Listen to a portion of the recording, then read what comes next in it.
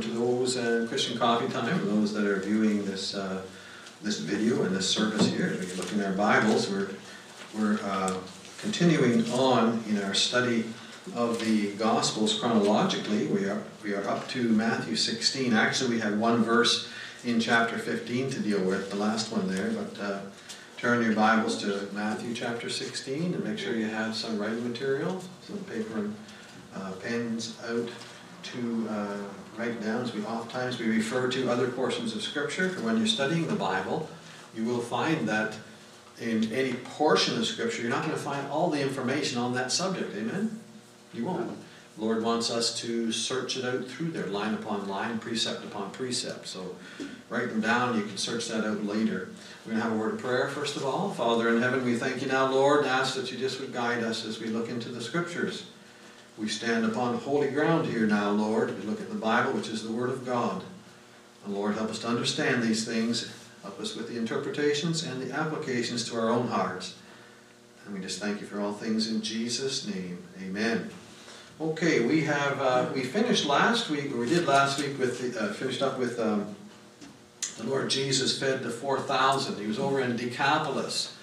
And we've been watching. One of the things that the Lord has been doing through these studies is that He's traveling a lot. And it's quite interesting when you start. It's a whole other subject. You think about Him traveling. They didn't travel like we do, obviously, but they walked mostly. If you were very wealthy, you might have had a mule to ride or a donkey or something like that. But walked everywhere. So right now, in the feeding of the 4,000, the Lord Jesus, if you can see this on here, the Sea of Galilee, in the bottom southeast corner of Decapolis, the borders over here, He fed the 4,000. And now He takes a boat and going across here to Mark, I think it is, calls it Dalmanutha. But here in the book of Matthew, it says He went to Magdala. Now the difference is, as I understand it, is Magdala is like the town and the village, the area there. And Dalmanutha may have been a wider thing, kind of like a county we might call it or something like that. That's the difference there. And some get all worked up about those things, but it's not a problem at all. So He has crossed over the Sea of Galilee to Dalmanutha, this Magdala right here. And that's a prominent place in the Bible, a prominent place. We remember back in chapter 12 of Matthew, the Lord Jesus was in that very area. It was where the Pharisees and those characters said that He casts out devils by the prince of devils, and all that. And the Lord Jesus had to tell them off. And not only that, I'm not sure if it was at that time, but from that place, from the city there, the town, was a lady by the name of Mary Magdalene of Magdala. She's a Magdalene, okay? She came from there. That's a fascinating study. I did a little bit of study into the life of Mary Magdalene. We won't look at it this morning, but just to mention that she's mentioned once early on in Luke chapter 2, which is right around the time of Matthew 12 when the Lord Jesus was over there, when they gave Him all that trouble and said those terrible blasphemous things about Him. And it tells us in Luke that He had cast the devils out of many people in that, but there was 3 specific ones that He cast the devils out, and Mary Magdalene was one of them, who had 7 devils. And in the midst of all that, the enemy comes, the enemy in the way of the Pharisees and those came, and they tried to cause the Lord Jesus trouble and so on and so forth. So He's back in that same area now, that Magdalene area, which is the Galilee area. Galilee was actually a region which would go something like this, all around here. And you have Nazareth and Canaan, Magdala, Capernaum, and all those places up in there are in Galilee, that region of. Verse 39 in chapter 15, and He sent away the multitude, and took ship, and came into the coast of Magdala. And of course, as I said, Mark chapter 8, verse 10 calls it Dalmanutha, that area there, okay? So let's go to chapter 16, verse 1. So you get the picture. The Lord Jesus traveling, He's doing all these things, doing all these wonderful, tremendous miracles and such. And here we have these characters come along. Last time we saw them, they were complaining about how the disciples didn't wash their hands properly. Okay? And now they're going to complain about some other things. But isn't it just like the way the enemy works? We take a lesson from that. We see how the enemy works when you have victories and such. He's just there to steal the joy, throw water on the fire, so to speak, and just to confuse things. You have to remember, these characters thought that they were the religious and even governmental leaders at that time. They were men of very high and prominent positions. So we have here the Pharisees also with the Sadducees. Let's just talk about the Pharisees for a minute. And you understand, we talked about them often. They figured they were guardians of God's Word, And to protect God's Word, they had set up some traditions of men, the traditions of elders and such. And I call it a picket fence they set up around. And that became their religion. As one of the most ridiculous ones I mention often is, if a chicken laid an egg on the Sabbath, you can't eat that egg. Okay? No, but this is how they protected, they thought, the Word of God. They thought that was their job to protect. And they were well versed in Scripture, but they had also this added. You have things added to Scripture, you're going to have problems. It doesn't work. You can't mix oil and water. You can't do that. You can't mix God's Word with man's traditions and words and such. You're going to have an absolute abomination, and the Spirit of God won't be in it. Okay? So we see the Pharisees, and then we see the Sadducees. Now, a few things about them.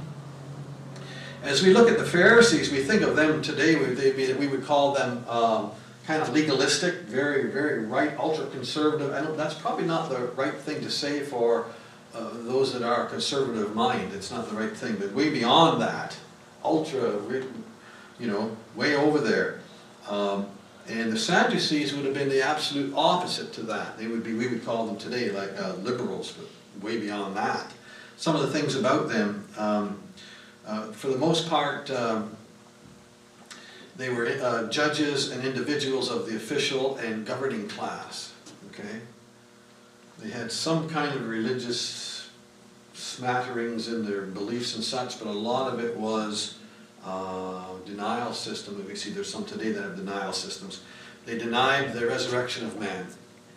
Okay, they said there wasn't any resurrection.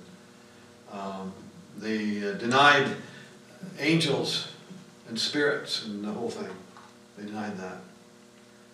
They denied future punishments and future rewards. They denied all these things. And that's why they're sad, you see. That's why they're sad, you see, yeah. They believed in the freedom of the will, absolutely. And God was completely out of that. God was excluded from the government of the world. Kind of sounds like things today in some places, doesn't it? Some characters have those kind of things set up. But we see those two absolute extremes, don't we?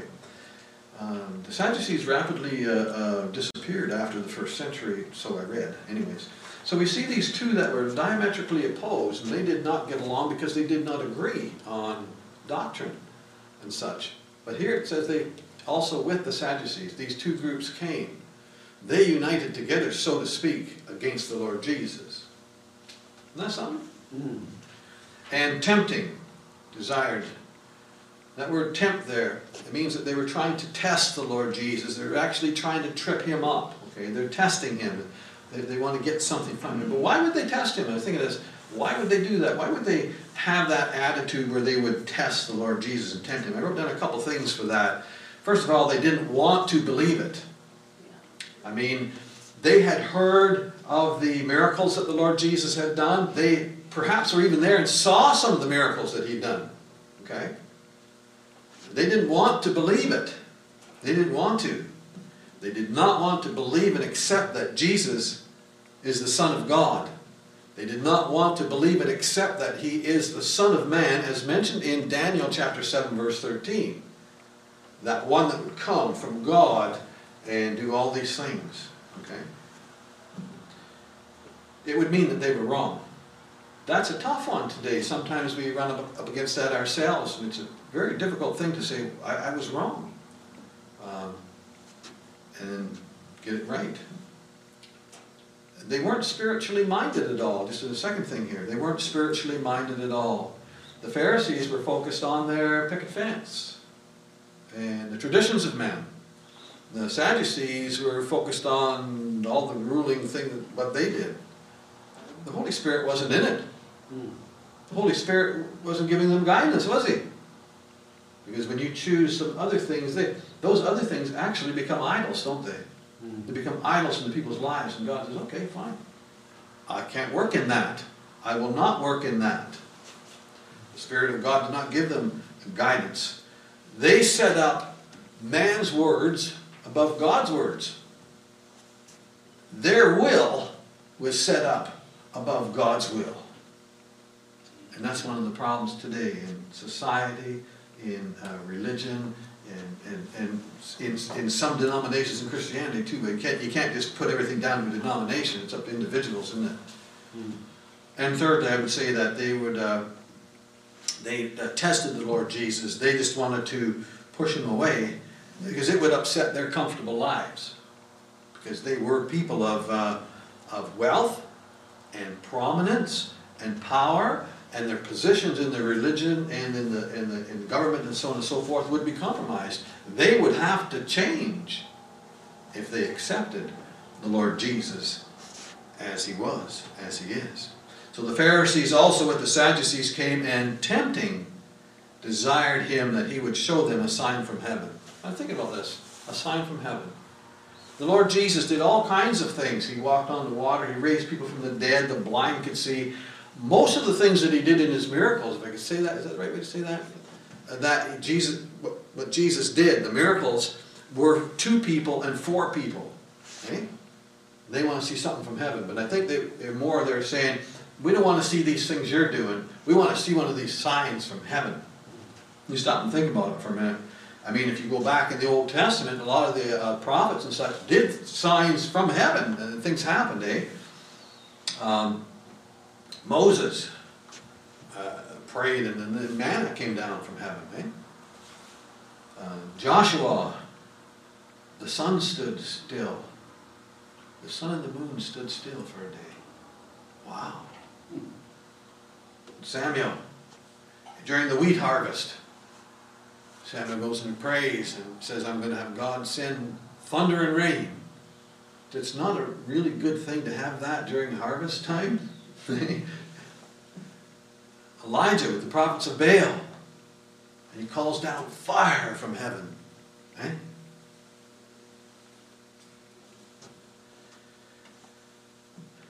And Isaiah did many things. Asked the Lord to, the shadow on the sundial went back 10 degrees one time. These are things from heaven, from God. And this is what they were wanting. We don't want to see these things you're doing. We want to see some of these other things. Perhaps it was like that. But the Lord Jesus stood firm in His previous response, which was back in Matthew chapter 12 when He dealt with these characters. Maybe it was the same guys, maybe it was a different crowd, but it was the same area, Magdala, in that area down in there. He said to them back in Matthew 12 when they said that He was casting out devils by the devil, power of the devil, he said that no sign would be given them but the sign of Jonah. And He says the same thing here. During His first public rejection by the Jewish leaders several chapters earlier, after they had blasphemously accused Him, He said, there'll be no sign given to you but the sign of Jonah. And He says the same thing here. Perhaps, just perhaps, He's talking to the same crowd. Anyways, let's go on. So they desired a sign from heaven. He answered. The Lord answers. I'm just trying to read my notes there. He answered and said unto them, when it is evening, you say it will be fair weather, for the sky is red.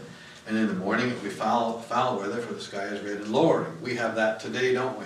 Red sky at night, sailors delight. Red sky in the morning, sailors take warning. That's out of the Bible, okay?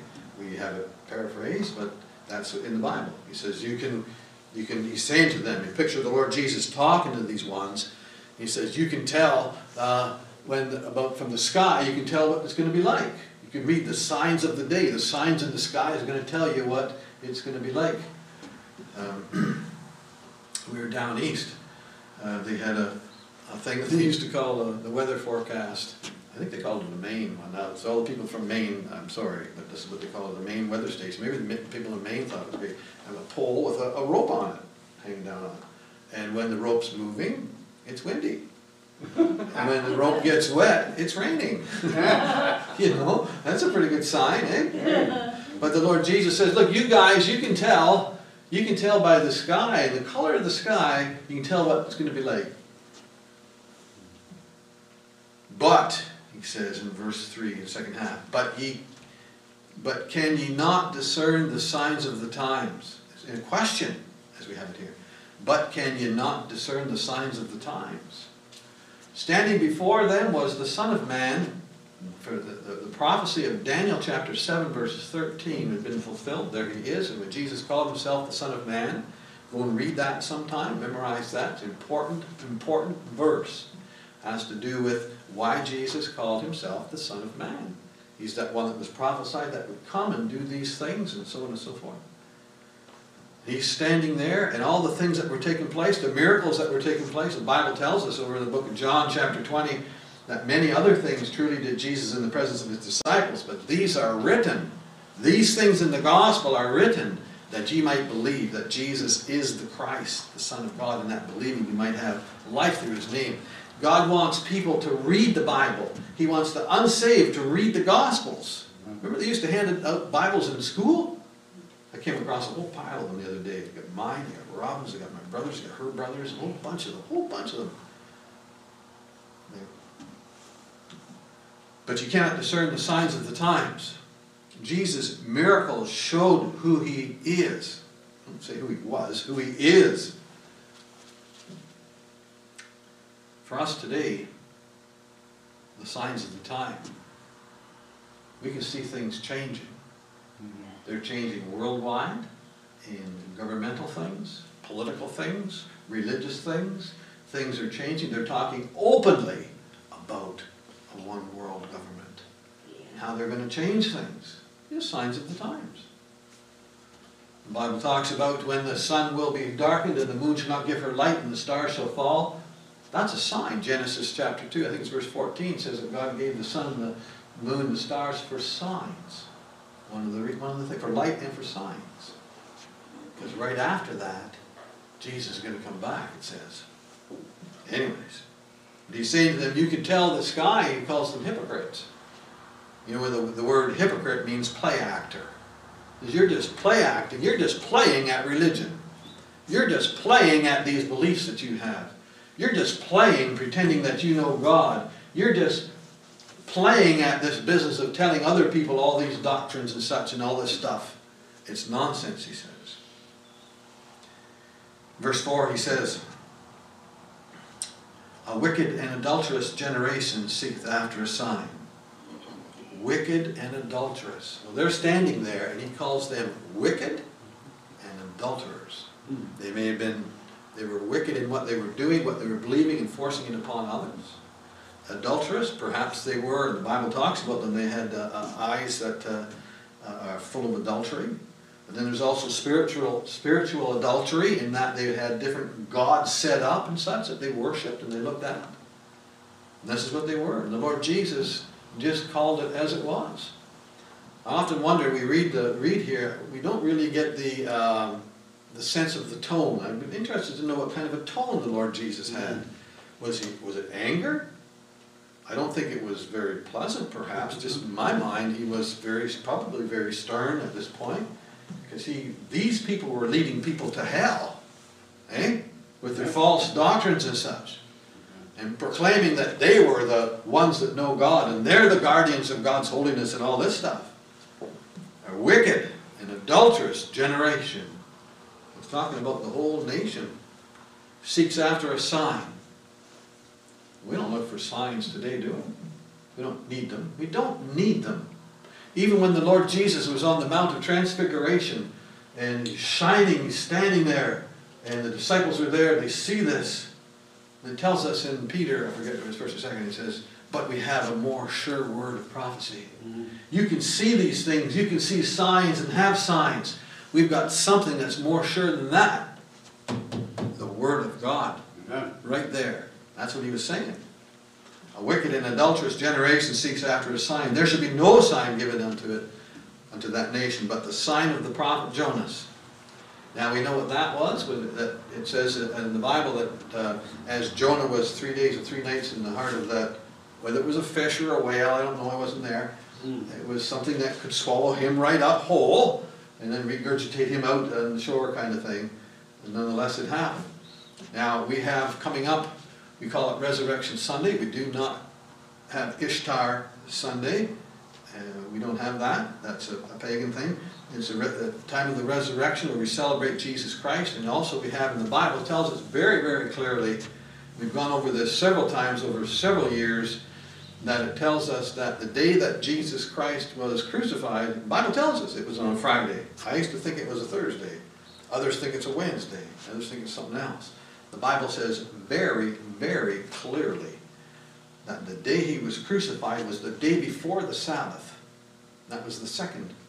And then the first day of the week was the day he rose from the dead. It's very clear. It shows us. The key to understanding that, a lot of times somebody asked me a while ago, well, how could you get 3 days and 3 nights out of that? Well, first of all, if you're looking at it from our calendar, and the way we look at things, you're going to miss it. This is from God's calendar. You go back to Genesis, he said, how does a day transform? The night is first, the evening and the morning were for one day. That's the key to understanding this. And the other part was that any part of a day was counted as a whole day. And when you look at it at the evening and the morning as a Jewish day, it's no problem getting 3 out of it. Okay? It's very clear. He says, this is the sign though. This is the sign. The sign of the prophet Jonas, that he was... Jonas, some say he died. Did he die? How do you think he died? He could hold his breath a long time then, eh? I don't know. I don't know. We don't know. He said, didn't he not say that something about Sheol? Whatever. Anyways, but the sign of the prophet Jonas, which is the resurrection. Now all the things that the Lord Jesus did, all these miracles were to show his deity. And then he goes to the cross of Calvary as a sacrificial Lamb of God to pay for the sins of the whole world, because that's what it took. It was a lamb, a mediator, and blood had to be shed and a life had to be taken. You go back to Genesis, you go back to Adam and Eve, and God showed them that's how you approach. In fact, Cain and Abel, he told them they knew how to approach God. You have to go and take a lamb out of the flock. It must be killed and so on and so forth. It's killed and its blood is shed for your sins, Abel. It's a mediator. It's a go-between between you and me, God says. As a picture of Christ, amen? And then he rose from the dead. And if he didn't, none of this matters. Amen. But he rose from the dead to show who he is, deity, and that sin has been dealt with, and that death has been dealt with. And he rose for our justification, because you can't be justified other than with the resurrection. You can't leave him on the cross. You can't leave him in the grave. He's alive. He arose. Amen. That's what the Bible's about. And he says, this is your sign. This will be your sign. And he left them and departed. I remember, it reminded me of in Jeremiah. I forget what chapter it is. He had to go, and it would be a tough thing back in those days being a prophet. You had to go up before the king and such. It might be like John the Baptist and have your head taken off. You never know, eh? Go up and you just say it. Here's what God said. The one Jeremiah went up, he said what he had, and he turned and walked away from them. Not arguing, this is it, and he walked away. And the Lord Jesus deals with these characters, and he left them, and he departed. And then it says in verse 5, when the disciples were come to the other side, did I miss something? No, we just look at other portions of Scripture. Verse 13, it tells us that they went to Caesarea. Now there was a Caesarea on the Mediterranean coast down around here somewhere. But that's not where he went. It tells us a little later on he went to Caesarea Philippi, which is up here. It's 20 miles inland. It also tells us a little later over in Mark chapter 8, verse 22, they went to Bethsaida, Julius. Remember that? That's where he fed the 5,000. So he's here, and after dealing with those characters, they crossed over to here. That's what that's talking about right there. They went across here. They did a lot of sailing, eh? A lot of traveling in the boats. I guess that was like the fastest way to get anywhere in those days. So they were going up here to Bethsaida, and Caesarea Philippi was 20 miles north of that. Okay? So I find it fascinating to look at the geography of it all, and look at how much they traveled and where they went and such. But why did he leave them right there? When you have these kind of things, it seems that the Lord, we know that the Spirit of God in the midst of things, if something is out of place is not the word. There's an incident one time, I remember an incident, and there was a great moving of the Spirit of God, and there was, in this particular incident, there was a number of people, a lot of people got saved. There was an individual in this particular church that kind of complained about that, and the whole thing shut down just like that. The Spirit of God doesn't work in that, in those divisions and such. And he wasn't going to work right there. Wasn't there another portion of Scripture that tells us that the Lord couldn't do many miracles in that one particular place because of their unbelief? Yeah, I can't remember where it was. So you see him just turning and walking away and leaving them. You know, the people that live there would suffer for that, wouldn't they? They would suffer when Jesus left. Yeah. And when his disciples were come to the other side, they had forgotten to take bread. Then Jesus said unto them, Take heed and beware of the leaven of the Pharisees and of the Sadducees. Take heed. He says two things there. Take heed and beware. That take heed has the idea of looking and focusing. You see what's going on. See it. Take heed of it. See it. And you beware of it. And that to beware of it means to turn your attention to. So he says, I want you to note this thing, be very aware of it, and where it is, you stay away from it. Kind of like if you come across a rattlesnake or something. You want to know where he is, eh? If he's getting close to you, I think we'll maybe make some distance between us. And the same idea with the leaven. Now later on he explains to us that the leaven is the doctrine of these characters. The leaven of the, take heed, beware of the leaven of the Pharisees and of the Sadducees. And we know what leaven is. It's where you put it in the dough and that, and it makes it cause it to rise and all that. But you take a little amount, and it's the idea of it, this little amount coming in and it's spreading, and it spreads and it spreads. Eh? It's interesting to note. We have here, it says the leaven of the Pharisees and the Sadducees. But over in Mark chapter 8, verse 15, the parallel passage to this, it says, Beware of the Pharisees, the leaven of the Pharisees and of Herod. I was thinking, what? Why would you say that? What's the connection between Herod and the Sadducees? Well, we just already talked about it. The Sadducees had they were people that were involved in the government and such like that. So it had that idea of looking to those particular things rather than God. And the Pharisees were something else. They were looking to their doctrines, were looking at the traditions of man and such. So it's not a contradiction or anything. You got the Herod and the Sadducees. They were government officials, so to speak. And they reasoned among themselves. That word reasoned right there in verse 7 means that they brought together all their different reasons. So they're putting all their heads together. I think it's this, I think it's this, I think it's this. Isn't that interesting? I mean, this is fascinating. He's looking and showing us what goes on in our minds and that. And what in our lives sometimes. The biggest problem that was here was that the disciples weren't very, I guess they weren't very spiritually minded. It's not really fair to say that about them. But they didn't get this. They didn't get about how they're going to feed the 4,000. They didn't get this. He says, Beware of the leaven of the Pharisees and of the Sadducees. And they reasoned among themselves, saying, It's because we've taken no bread. Focused on the physical all the time. On the physical realm, the material realm. You know, sometimes we as Christians can get like that. We're just focused on and concerned with what we can see and what affects us around us. And we forget that vastness of the spiritual aspect, which is above everything and in everything and through everything. And they reason among themselves, saying it's because we've taken no bread. It mentions leaven. Sometimes we get like that. We just associate it with what we know. Okay?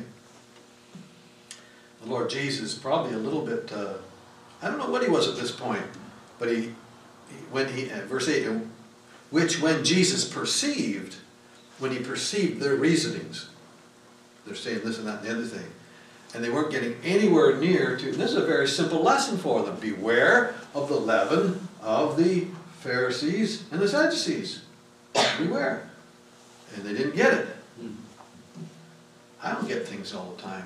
You read the Bible and you ever read a portion of the Bible and say, Lord, I don't get that. And sometimes it takes a while. Sometimes you don't. Sometimes it may be way down the road and you got to learn a whole bunch of other things before you get that one. You say, oh, now I get it. Kind of like when you get saved, eh? I'll never forget that night. The Lord lifted that veil and it was, oh, I see. I get it. The Lord saved me. I'm a sinner. Which when Jesus perceived, he said unto them, O ye of little faith, why reason ye among yourselves?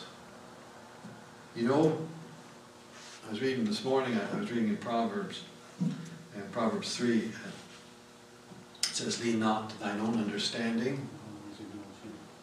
In all thy ways acknowledge him, and he shall direct thy paths and all that. You don't look to your own reasoning or the reasoning of others. When we have difficulties and problems, you know, one of the first things we do, we go find somebody, we want to talk to somebody about it. Okay? That's not a bad thing. Well, in the sense, we should go to the Lord first. We should go to God. Remember George Mueller said of him that he never asked one person ever for any assistance with those orphans. Could you imagine having over 2,000 orphans and you got to feed them 2 or 3 times a day? And he never asked of man. He says, why should I go to the door of man when I can go to the door of God? It's a lesson for us. And even when we find in our health matters and such, we should go to the Lord first. Lord, and pray about it. Take it to him. We read way back in the Old Testament, the Bible tells us that Asa was diseased in his feet for the rest of his life because he ran to the physicians and not to the Lord. Okay, it's just what it says, you know? It's just what it says. I remember my pastor, one of my pastors used to say, look at your Bible right there. That's what it says. Take that and read that right now. That's what it says. But we do that. We reason amongst ourselves. We talk about others and so on and so forth. You got a problem with somebody. What's the biggest thing? Well, we tell somebody else, and we do that. We should tell the Lord, because maybe it's our heart that needs adjusting. But if your heart gets adjusted, it'll help everybody around you. And in here, amens. Why reason among yourselves because you have brought no bread? You put yourself in the boat there, and you're reasoning about this thing, and the Lord Jesus, just stop it for a minute. What's the matter with you guys, he's saying. Do you not yet understand? You see? Do you not yet understand? Neither remember the 5 loaves of the 5,000 and how many baskets you took up. Neither the 7 loaves and the 4,000 and how many baskets you took up. That was just a few weeks earlier. And verse 11, how is it that you do not understand that I spake to you not concerning bread, and that you should beware of the leaven of the Pharisees and the Sadducees? And the next verse says, then they understood how that he bade them to beware, not beware of the leaven of bread, but the doctrine of the Pharisees and the Sadducees. In all that, we can come down hard on these disciples and say, well, they're dumb. We'd have to say about ourselves, I'm dumb. Sometimes, you ever feel like that? You just go, Lord, help me, I just can't seem to get this worked out. I just seem to make mistakes left, right, and center. Yeah, okay, he says, you need me, don't you? Yeah. And have you understood this yet? And he says to them, This is about the doctrine. And the word doctrine means the teachings. When people say, I don't like doctrine, it means teachings. You don't like doctrine, you don't like the teachings of the Bible? Give your head a shake.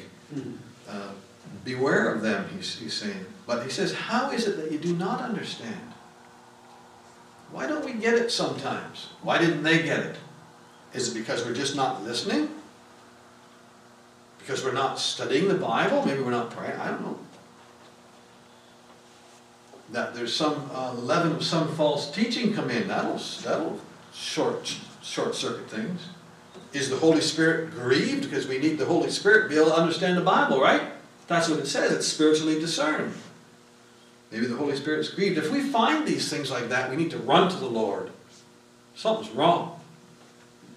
Over in Mark chapter 8, verse 17, he says to them, is your heart yet hardened? Or something like that. Your heart hardened. Their hearts, he says, is your heart still hardened? It's not soft. It wasn't able to accept the truths of God and such. There's so much for us in these verses and chapters. Just a couple of lessons, and we just back up and look at a couple of things. We can see that we need to look to the Scriptures, look to the Bible for confirmations, for advice, for direction in all things. It's not wrong to look to people and get the advice. There's wisdom in a multitude of counselors. But don't leave God out of the equation. God's the first counselor, the first part of the equation. Whatever we've got, whatever problem, or whatever it is, we need to bring it to the Lord. He says, pour out your hearts before me. Look to Scriptures. And we need to consider the signs of the times, or we could be caught. I'm not saying we'll be left behind. I'm not saying that. There might be some things coming down the road. How many believe that Jesus is coming back soon? Every time we do this, everybody puts their hand up. We did this 5 years ago. Everybody put their hand up. 10 years ago, everybody would put their hand up. You know, things are a lot different out there today than it was 10 years ago or 5 years ago. Yeah. Look at the signs of the times. Compare those things with Scripture. We're going to do a series soon in a portion of Daniel. I'm working on that. It's just fascinating. But all the prophecies of Scripture and how they've been fulfilled. And now history shows it. His story shows it. Anyways, consider the signs of the times. And another lesson for us in here, some of the things we've talked about, is how easily we forget the lessons. How easily, like we say, he says to them, you've already forgotten about the 4,000 we just fed, or the 5,000, what are we going to do here? How easily we do forget things, eh? Especially as we get older. You walk into the next room, you figure, what did I come in here for? But we're talking about the lessons and things of the Lord and such. And he teaches us. We might forget. We need to be continually refreshed in our minds by Bible study and prayer. Amen? Amen. We need to take heed of the leaven, of the doctrines, of the false religions and false teachings, whoever it is. The Sadducees are hooked up with the government and such. And if it doesn't line up with the Scripture, then it has to be pushed aside. Amen? Amen. I remember one time we had a bunch of characters go around knocking on doors and handing out their literature and stuff. It was a watchtower. And I took the paper with full intentions. I'm headed for the kitchen for the garbage pail. I'm going to throw it in. And I told you this before. I stopped and I just looked at it. I read a couple of headlines and a couple of lines. And immediately there was a doubt came in my mind. What if they were right on this? Whoa, there's a problem right there. Lord, help me. I tore it to pieces and threw it out. That's the power of it, because it's not from God, eh? It's from the opposite end of the scale. It's from the devil. Okay? And it's powerful stuff. You beware of the leaven. Take heed of it. You know that there's a rattlesnake nearby. That thing can hurt you. You keep your eye on that. Don't let it get close to you. False teachings, he's saying. False teachings. We have more false teachings today than they had back then, probably. Take heed and beware. And too often we look to the physical end of things, the material world, and we don't look high enough. We see, yeah, it's cloudy out there. Above those clouds, it's blue skies and the sun shining. In the spiritual realm, look to the Lord. That's where we live. That's where the Christian is supposed to live. We are citizens, yes, of this earth. We are citizens of heaven first and foremost. Amen. We need to pay attention to that first and foremost. So we have to stop anyway, our time's gone. Thank you for your attention, thank you for coming out and for folks to listen in and all that stuff. Let's have a word of prayer. Father, we just thank you for your grace, thank you for the Bible. Thank you, Lord Jesus, for all these wonderful, marvelous things that you did. And thank you for all the lessons that we can find as we're looking through in applications and stuff for our own lives, Lord, here. We just ask your Holy Spirit that you will guide us and that you will certainly teach us these things and help us, Lord. Help us not to forget the lessons. But Lord, we thank you for your grace. Help us to extend grace to others. We thank you for all things in Jesus' name. Amen. All right.